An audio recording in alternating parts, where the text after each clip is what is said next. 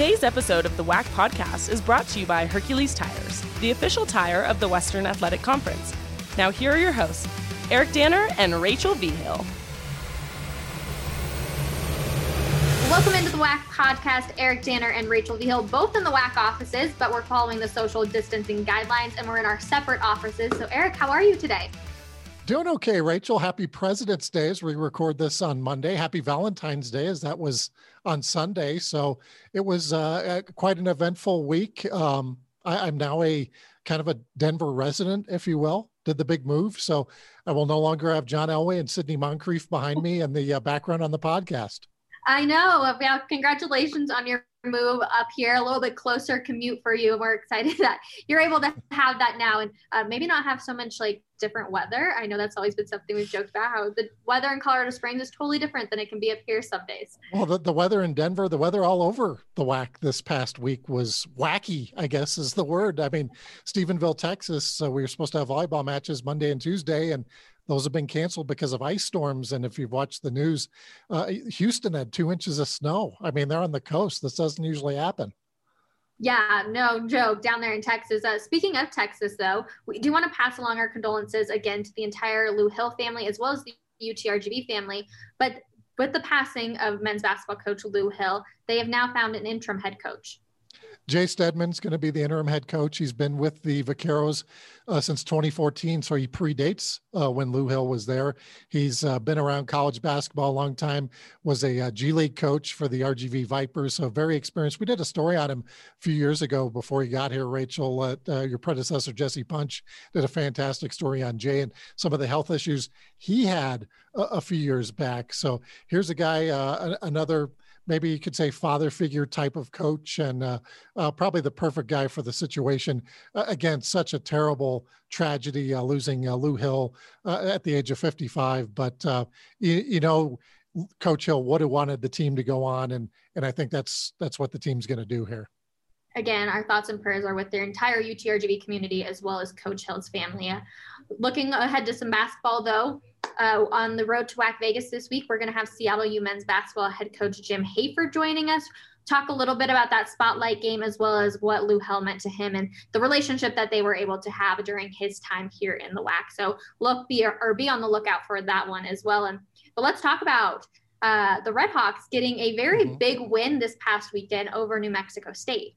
Yeah, first time since 2018 that they beat New Mexico State. And again, it's these back-to-backs. And Coach Chris Jan said his team is like a Jekyll and Hyde this year. In the first couple of times they've done these Fridays and Saturdays, they lost to CBU, came back, played strong the second night, did the same thing at Seattle U. It'll be interesting to see what happens next week with New Mexico State. But with the Red Hawks, they're a very tough team. Darian Trammell, our WAC Ticket Smarter Player of the Week. He's an outstanding guard. Riley Grigsby, one of the top scorers in the conference. So that's going to be a heck of a matchup, especially given all the emotion that's going to be going on down at UTRGV on Friday. Darian Trammell is not the Player of the Week. Fardas Mac. Yes, he was the week before. You're right. I was going to say, what can I... I'll try to think of something here. So, okay. 3, 2, 1. The Red Hawks have a tremendous team. Darian Trammell was our WAC Ticket Smarter Player of the Week last week. And of course, Riley Grigsby, one of the top scorers in the conference. So Jim Hayford has a very good looking team. And Rachel, we keep saying this, but it's going to be so much fun when we get to WAC Vegas, because we really don't know which versions of these teams we're going to see, because on any given night, Seattle U can play great. New Mexico State can play great. UTRGV can play great. It's going to be a fun tournament. I cannot wait for it. You know, we're talking about those back-to-backs, and it's like every series, it seems to be going one way, right? Like one team wins one night, the other one wins the other night. That's happened for UVU and Dixie State. Dixie State able to get the win on Saturday, UVU getting it on Friday. And same with CBU, even with Sac State. They may not be in the WAC, but it's that same kind of motion, I guess, that they're just splitting these series. It is. And Dixie State, hats off to John Judkins, who you had on the road to WAC Vegas a few weeks ago. They have 3 wins in the WAC this year. And I don't know what the expectations were coming in. Obviously, they probably had very high expectations, but for a brand new school to come in, get 3 wins to beat Utah Valley this past week. And again, they split. Fardaws Aimaq had 25 rebounds in that second game, and that matched his high and is also the all-time high at Utah Valley. And he's our WAC Ticket Smarter Player of the Week in part due to that. And he's leading the nation in rebounding. Rachel, we keep waiting for him to drop off. He can't maintain this pace of getting 15, 16 rebounds a game, but he keeps doing it week after week. He's a tremendous player. He is, and it's been so much fun to watch him too. And I had him on, I've mentioned this before on the podcast, but I've had him on Instagram Live with me. And he is so passionate about the conference in Utah Valley that it makes it even more fun to watch him, knowing just how passionate it is. So hats off to him. And yeah, the fact that he is this UVU record now, first year, here we go. Yeah. I love it. He's only a sophomore, Rachel. That's the other thing we have to keep in mind. He transferred from Mercer, sat out last year, and still has 3 years left to go, or 2 years after this year. But he's a kid. He doesn't really look like a kid, but he's a kid. Yeah, that he is. But it has definitely been fun to watch, and I know the future is very bright for him. But I mentioned CBU taking on Sac State this past weekend as well. And again, there's that split series. And it was a heartbreaker that second day on Sunday. So they played Saturday, Sunday. CBU originally was going to play UTRGV. And of course, we just talked about how the UTRGV team did not make that trip this week. So they were able to get Sacramento State to come into Riverside. And they won that first game. But that second game, Rachel, they should have won that second game too. But that was a heartbreaker for the Lancers. It was a heartbreaker indeed. All right, we're going to take a quick break. But when we come back, we're going to talk some women's hoops. We would like to thank our sponsors of the WAC podcast, Hercules Tires and Adidas. Now, back to Eric and Rachel. Welcome back to the WAC podcast. Women's hoops, Eric. I cannot believe we keep saying this week after week. The Lancers of CBU are still undefeated. Still undefeated and really haven't been challenged. They've been challenged, I should say, but haven't been down to the wire in any of these games, Rachel. They're just so powerful and they have so many weapons. We've seen Brittany Thomas get Player of the Week. We've seen Caitlin Harper get Player of the Week. I had to look twice on Monday here, Rachel, that Ani Oleda, this was her first WAC Ticket Smarter Player of the Week this year. Obviously, she was our preseason Player of the Year, but first time getting Player of the Week. And she had a tremendous week in terms of assists and points. Wow. Yeah. I feel like we're talking about her all the time. So that is very surprising that this is only the first time. I feel like every single time we talk about her, because she's just throwing up huge numbers. And she was leading the nation in assists, according to one stat that I saw.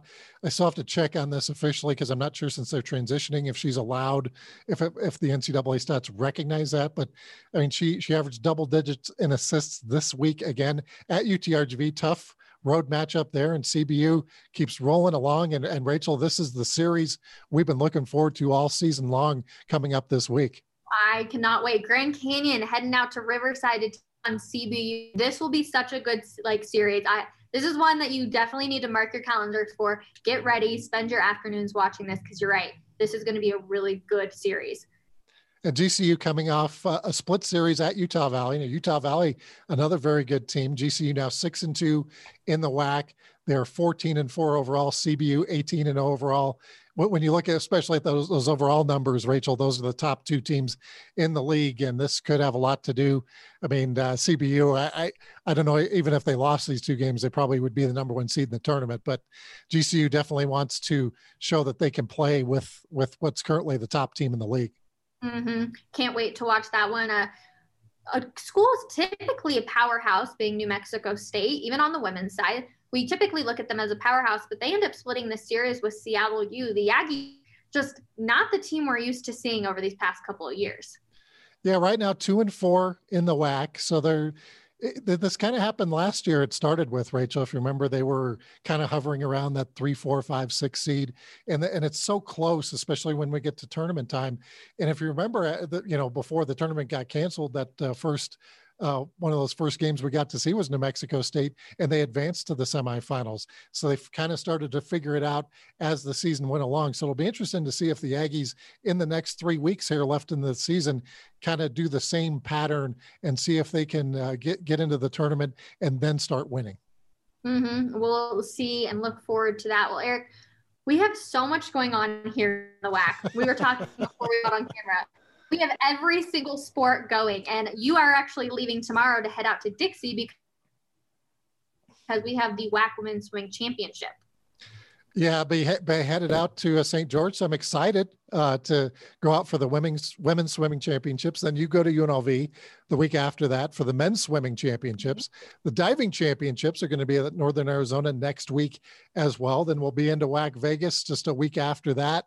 And then it's just rolling and rolling. But yeah, we have softball, baseball, cross country, tennis, golf, men's soccer, women's soccer, volleyball, men's, women's basketball. Everything's going at the same time, obviously for the first time in the history of our conference, because we've never had to have all these sports that are normally in the fall play in the spring. Yes, and baseball is one of those sports. UTRGV, Grand Canyon, and Sacramento State all picked to win the title this year. So a three-way tie.